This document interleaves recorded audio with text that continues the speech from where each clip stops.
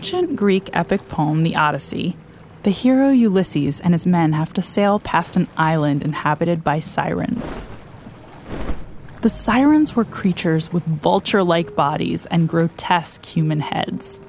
But they sang hypnotizing songs that were so enchanting, sailors were lured to wreck their ships against the rocky shores. They couldn't resist the tempting pull of the beautiful music. Ulysses heard stories of the sirens and developed a plan to outsmart fate. He instructed his men to fill their ears with wax to avoid being lured towards land by the sirens' song. But Ulysses was curious to hear the song for himself, even though he knew he wouldn't be able to resist it. If he heard it and had control of his ship, he would steer his crew to a watery grave. So he ordered the sailors to tie him to the ship's mast so he couldn't move or sway their course. As their ship approached the legendary island of the Sirens, Ulysses was overcome by the temptation to follow the sound of the beautiful song. He implored his men to steer towards the Sirens, but the sailors had wax in their ears. They couldn't hear the song or Ulysses' pleas, and so they sailed on past the rocky shores.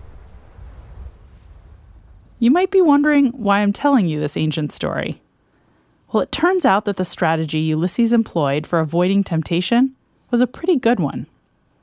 I'm not suggesting you tie yourself up exactly, but in this episode, we'll look at related strategies to help you resist temptations and stick to your goals.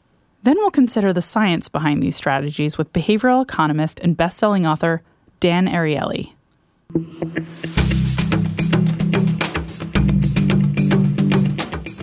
I'm Katie Milkman, and this is Choiceology, an original podcast from Charles Schwab. It's a show about the psychology and economics behind human behavior.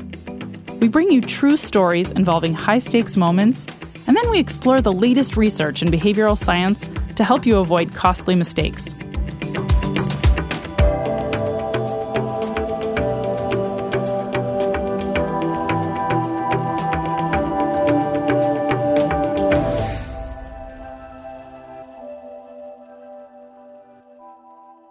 The mythical Ulysses had an effective strategy for avoiding temptation. But I want to tell you another short story. It's not an ancient myth, though some parts of this story may seem too strange to be true. Paris, 1830. The author Victor Hugo faces a looming deadline. The year before, he'd committed to deliver a new book to his publisher, Notre Dame de Paris, also known as The Hunchback of Notre Dame. But Hugo had been procrastinating. He'd spent much of the year working on plays, entertaining guests, and exploring the older neighborhoods of the city he loved. After Hugo delayed delivering his manuscript for the umpteenth time, his publisher got frustrated and set a firm deadline. Hugo would have to deliver the manuscript in February of 1831, or else. That was less than 6 months away, and he was nowhere near finished. So he came up with a plan. According to an account by his wife Adele, Hugo bought himself a bottle of ink and a huge gray knitted shawl, which, quote, swathed him from head to foot. Then, he locked his formal clothes away and presumably gave the key to someone else for safekeeping. Now that he had no clothes to go outside, he wasn't tempted by the distractions of city life. Entertaining wasn't an option either. He wouldn't dare invite guests over to visit without appropriate clothes to wear for the occasion. Having just a shawl and pen, ink, and paper, his only option was to write. Hugo's wife said that he entered his novel as if it were a prison. But the strategy worked. Victor Hugo remained in his study for hours and hours each day. He wrote furiously into the fall and winter of 1830. The Hunchback of Notre Dame was published on January 14th, 1831, 2 weeks ahead of the publisher's deadline. It went on to become a classic of Western literature.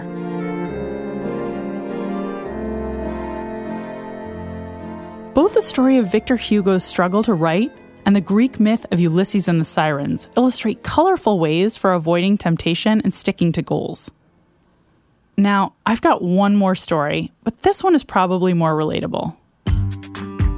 Hi, my name is Dean Carlin. I'm a professor of economics and finance at Kellogg School of Management at Northwestern University. Dean is also a co-founder of Stick.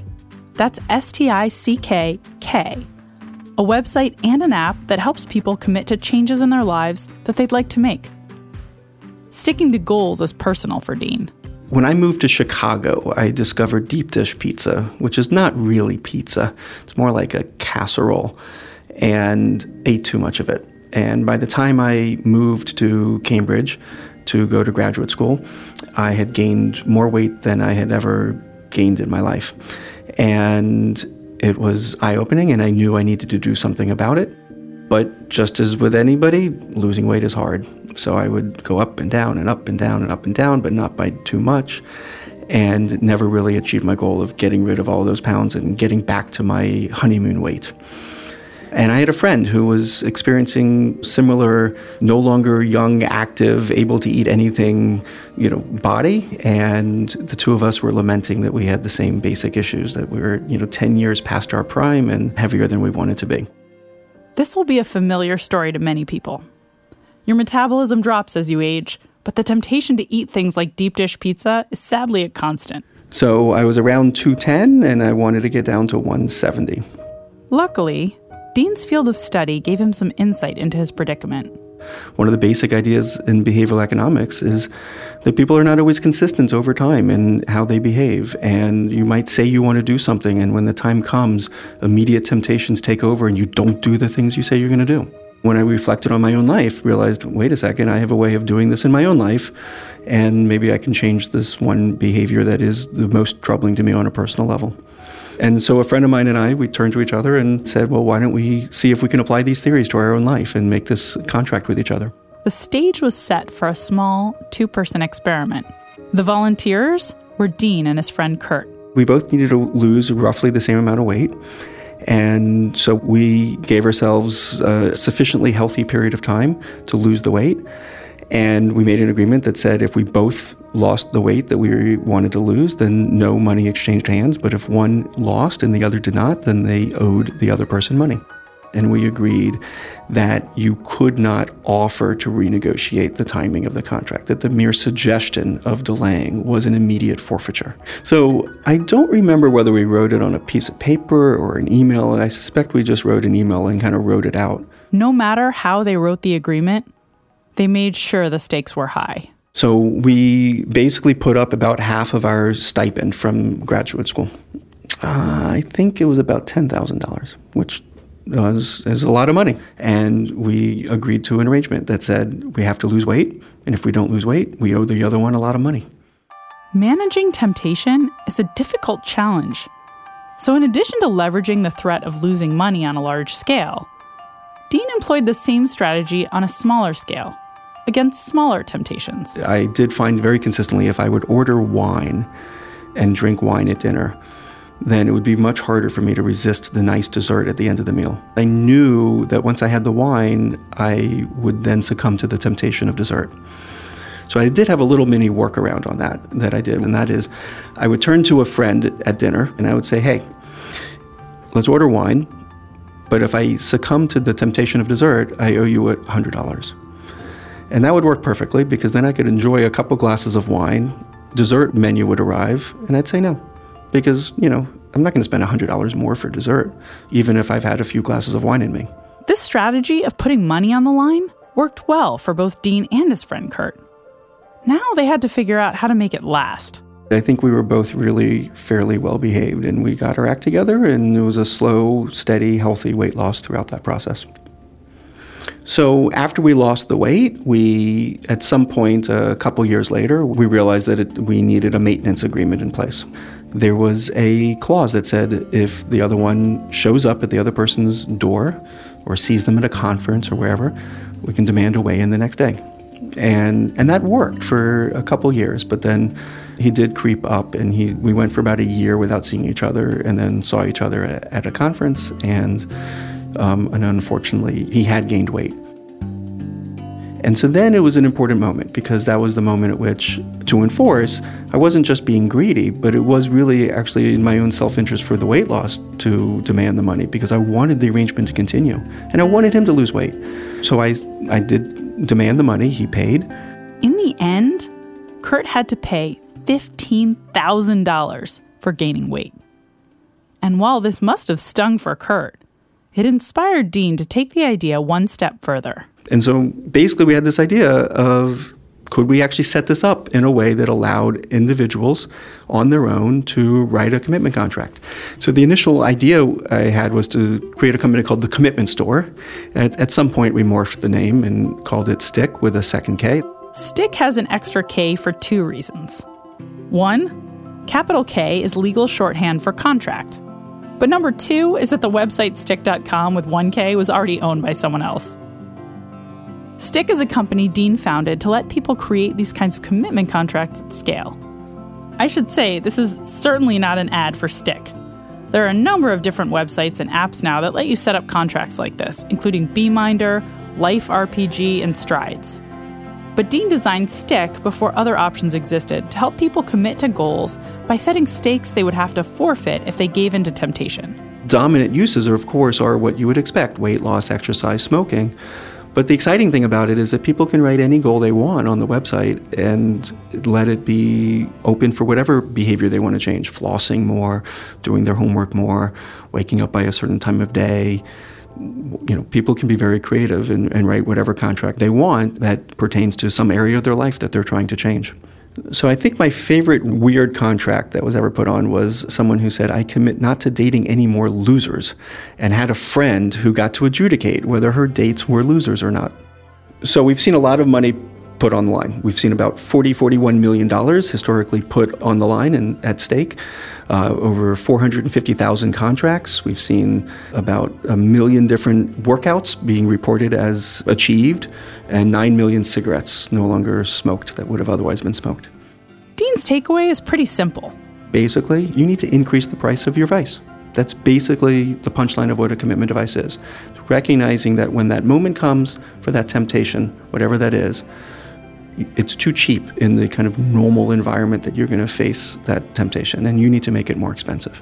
But there does come a point where you need the long-term habit to just be long-term habit. It's probably not the case that you want 50 years of financial contracts hanging over you in order to engage in healthy eating and healthy exercise behavior. At some point, the habit needs to stick and be part of your daily life without having to constantly have financial contracts hanging over you. So the financial contracts can be helpful for getting your act in gear, getting the habit formed, maintaining it for a bit. But in the long run, you do need to take it upon yourself to just maintain that lifestyle. Dean Karlan is a behavioral economist and professor of economics and finance at the Kellogg School of Management at Northwestern University. He's also a co-founder of Stick and the co-author of several terrific books, including More Than Good Intentions, Improving the Ways the World's Poor Borrow, Save, Farm, Learn, and Stay Healthy. I've got links in the show notes and at schwab.com/podcast.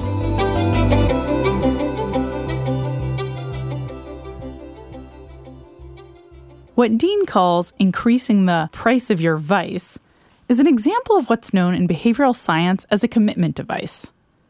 Victor Hugo locking his clothes away was a commitment device. Being tied to the mast was a commitment device for Ulysses, fictional though he may be.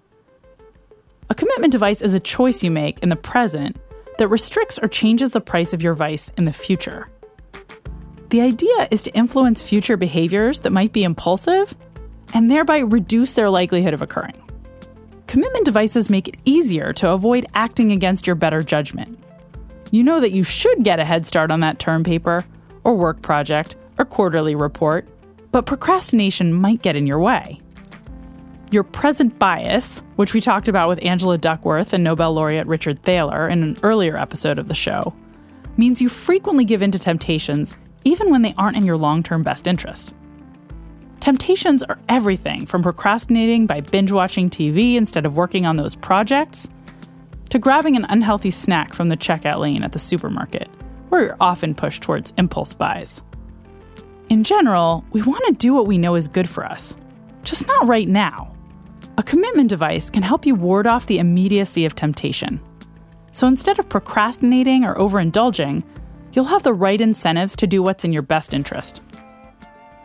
There's a lot of fantastic research on commitment devices and how helpful they can be to people struggling to achieve important goals. One of my favorite studies was actually done by Dean Karlan with Nava Ashraf and Wesley Yin. It focused on helping people who wanted to save more money. In the study, people were randomly assigned to either have access to a standard savings account with a standard interest rate or to have two savings options. One option was the standard account, but the other was a commitment account. The commitment account maybe didn't sound like a great deal. It had the same interest rate as a regular account, but it came with restrictions. You couldn't take money out of it until a date you chose when opening it, or until you reached a savings goal you set. So this is an account that's no better in terms of interest, but worse in terms of access to your money. The first question was, would anyone even opt for the commitment account? But people, of course, recognized that these accounts could help them avoid the temptation to dip into savings for any little impulse that came along. And about 30% of the customers offered these accounts actually opened one. But here's the more impressive thing. The people randomly assigned to have access to these accounts really benefited. If you look at 100 people who didn't have access and 100 people who did, only 30 of whom opened one, what you see is that the 100 people with access to these commitment accounts, including the 70 who declined to open one, saved a cumulative 80% more than the 100 people with only standard account offerings. So these commitment accounts worked wonders for people. I love that study, but it's just one of many showing how much commitment devices can help people. They've proven handy for achieving goals ranging from exercising more to quitting smoking to doing better in school. I wanted to connect with someone else who's done a lot of research in this area. Dan Ariely is a professor of psychology and behavioral economics at Duke University and a best-selling author. And he joined me to talk about some of his work around procrastination, temptation, and commitment devices. Hi, Dan. Thanks so much for joining us. My pleasure, of course. Okay, so let me dive in by asking you a little bit about the science behind this topic. So let's start with the question that lots of listeners will be wondering about, which is, what is a commitment device? Could you define a commitment device for us? Yeah, so a commitment device is something that makes sure that our future self we will behave in the way that our current self wants them to. So Seinfeld has this skit about night guy and morning guy, and he said, night guy has different goals than morning guy. How do we make sure that the morning guy behaves accordingly to what the night guy wants him to do, or the other way around? So that's really it. It's about making sure that our future self will do the kind of things that we want. We kind of tie their hand. And of course, the story from the mythology is Ulysses and the Sirens. I'd love to talk about the science you've done proving that commitment devices are both effective and something that people naturally use. Could you tell me a little bit about your studies with Klaus Wertenbrock on commitment devices? Yes. So these were studies on procrastination. Right, and with these studies, we basically came to classes that I taught, and we said, look, you owe me 3 papers. And one group, we said, these papers are due at the end of the semester. One class, we said, these are due evenly spaced out, right? But the interesting thing was the third group. And the third group, we said, why don't you decide how you're going to space it? And once you space it, you're committing to that. You can always submit early, but if you submit late, you would lose grades from it. Now, here's the thing that the rational person would say. The rational person would say, let me commit to the last day of the class. Why should I take risk? And I'll submit them early if I can. And if not, I'll submit them late. But a person who has self-control problems and know that they have self-control problems might say, you know what? If I'll delay everything to the last day, I will submit everything on the last day. I'll start working on all of them 3 days before, or maybe 2 days before the deadline. I will not have enough time and I will not perform well. So let me space them out. And sure, I'm taking a potential cost. But this potential cost will force me to behave better. And that's actually what we saw. The vast majority spaced it out, and they actually got better result. And the interesting thing here is that the students themselves knew that this was going to be good for them. Their intuition was that this was going to be good for them, but they needed a device to do it. Because without that device, they just delayed to the last moment. So this is basically about people being aware of their self-control and willing to take a potentially costly mechanism to get this going. We have a much more extreme version of this being tested right now. We created an app that is kind of like a Tamagotchi thing. It's a turtle. And the turtle is happy as long as people eat well, exercise, and take their medications. And the turtle becomes less and less happy as people stop doing that. And we know exercise from the phone. We know pill taking from an internet-enabled pill box. And what people eat, we know from them taking pictures of their food. And of course, they can cheat a little bit if they want to. And we initially tested just the Tamagotchi itself, just a little turtle. And it turns out the turtle is effective, but it has very little impact. It's great, it's nice, but doesn't do enough to change health consequences. So then the next thing we did was we gave our turtle superpowers. And the superpowers we gave the turtle is basically the ability to delete other apps from the phone. So Facebook goes away, Twitter goes away. When we install the app, we analyze what are the apps that people use most frequently, and those are the apps that go away, that are basically get deleted. Oh, got it. So if people misbehave, they'll lose access to their favorite apps.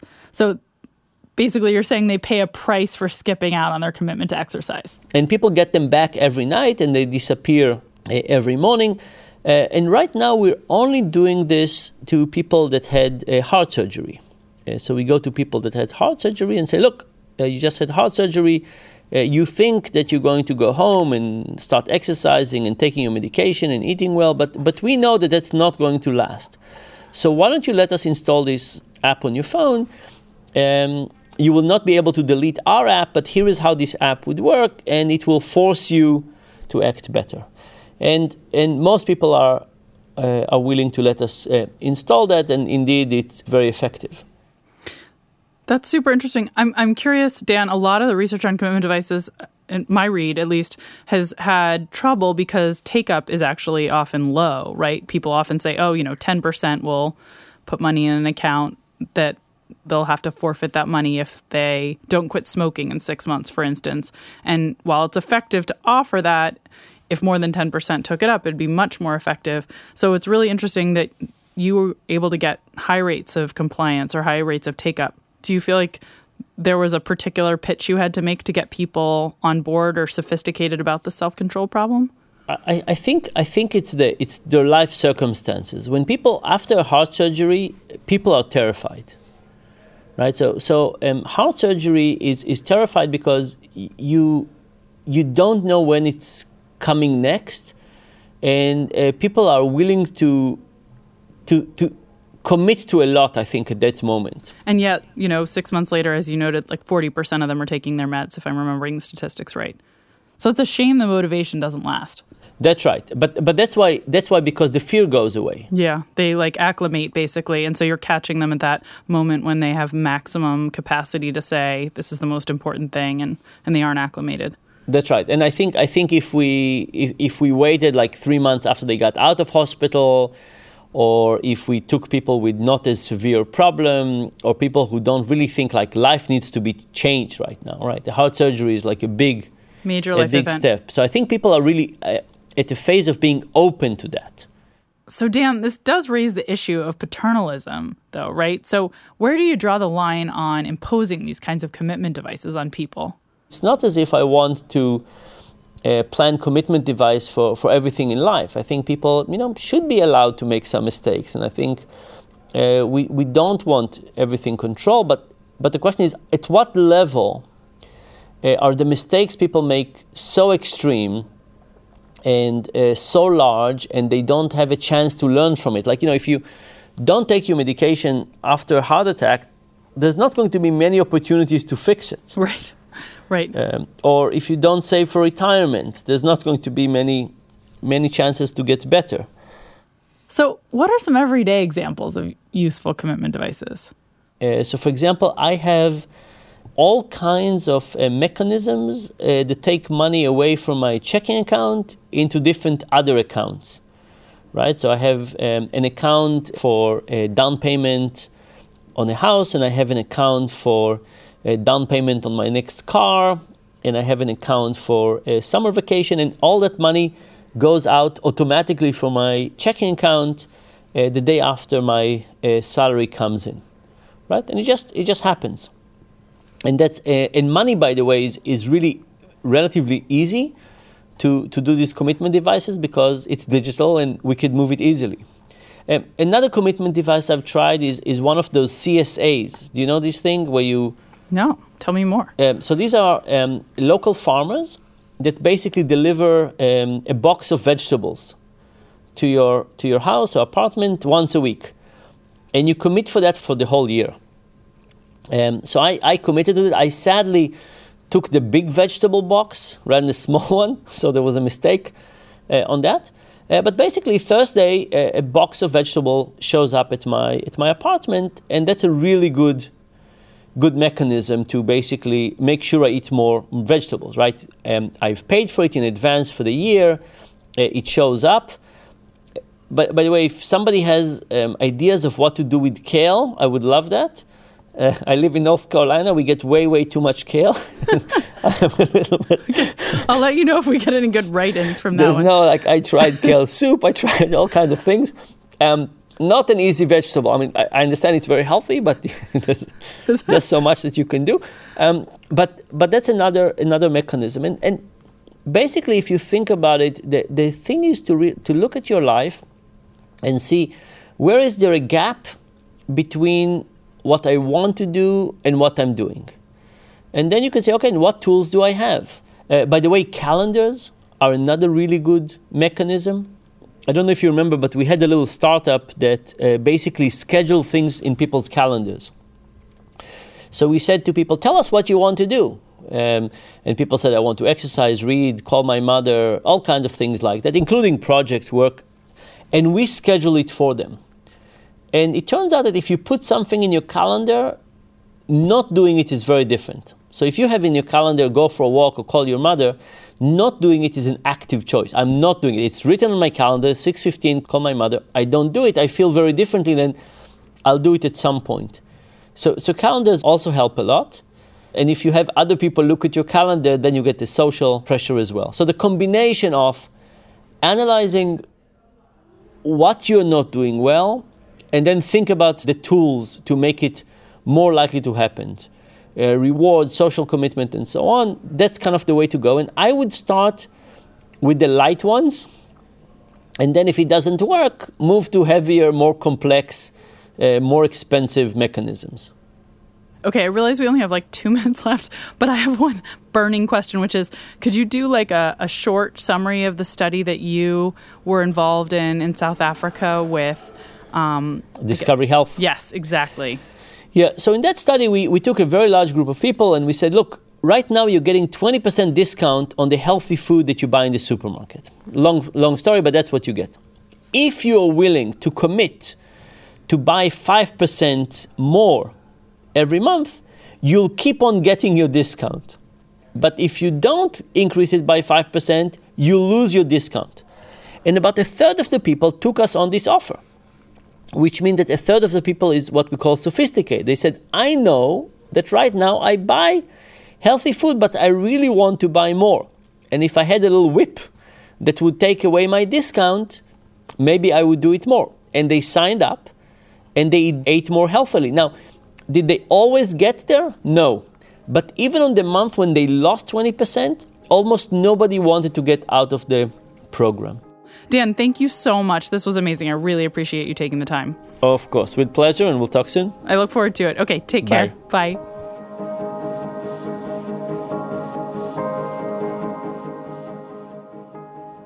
Dan Ariely is the James B. Duke Professor of Psychology and Behavioral Economics at Duke University. He's written several best-selling books that you might have heard of, including Predictably Irrational and The Honest Truth About Dishonesty. I've got links in the show notes and at schwab.com/podcast.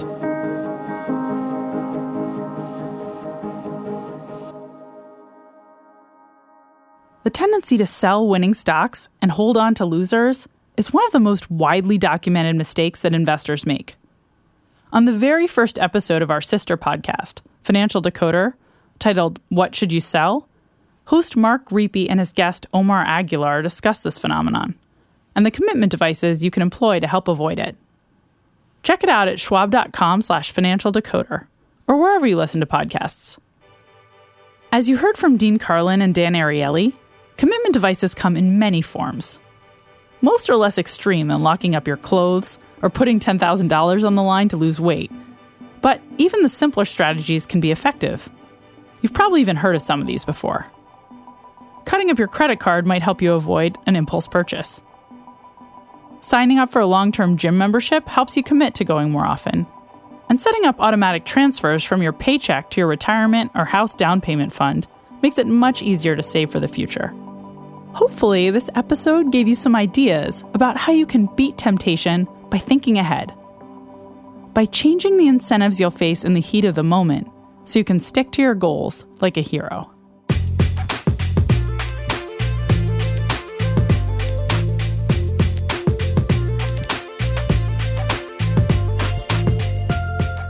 That's it for this season of Choiceology, an original podcast from Charles Schwab. We'll be back with new episodes in the new year. And don't forget, we have 27 episodes in our back catalog. If you're new to the show, there's lots of great material still to discover. Find them wherever you listen to podcasts. If you've enjoyed Choiceology, we'd be grateful if you'd leave us a review on Apple Podcasts so other fans can find us too. And you can subscribe for free in your favorite podcasting apps. That way you won't miss an episode. I'm Katie Milkman. Talk to you soon.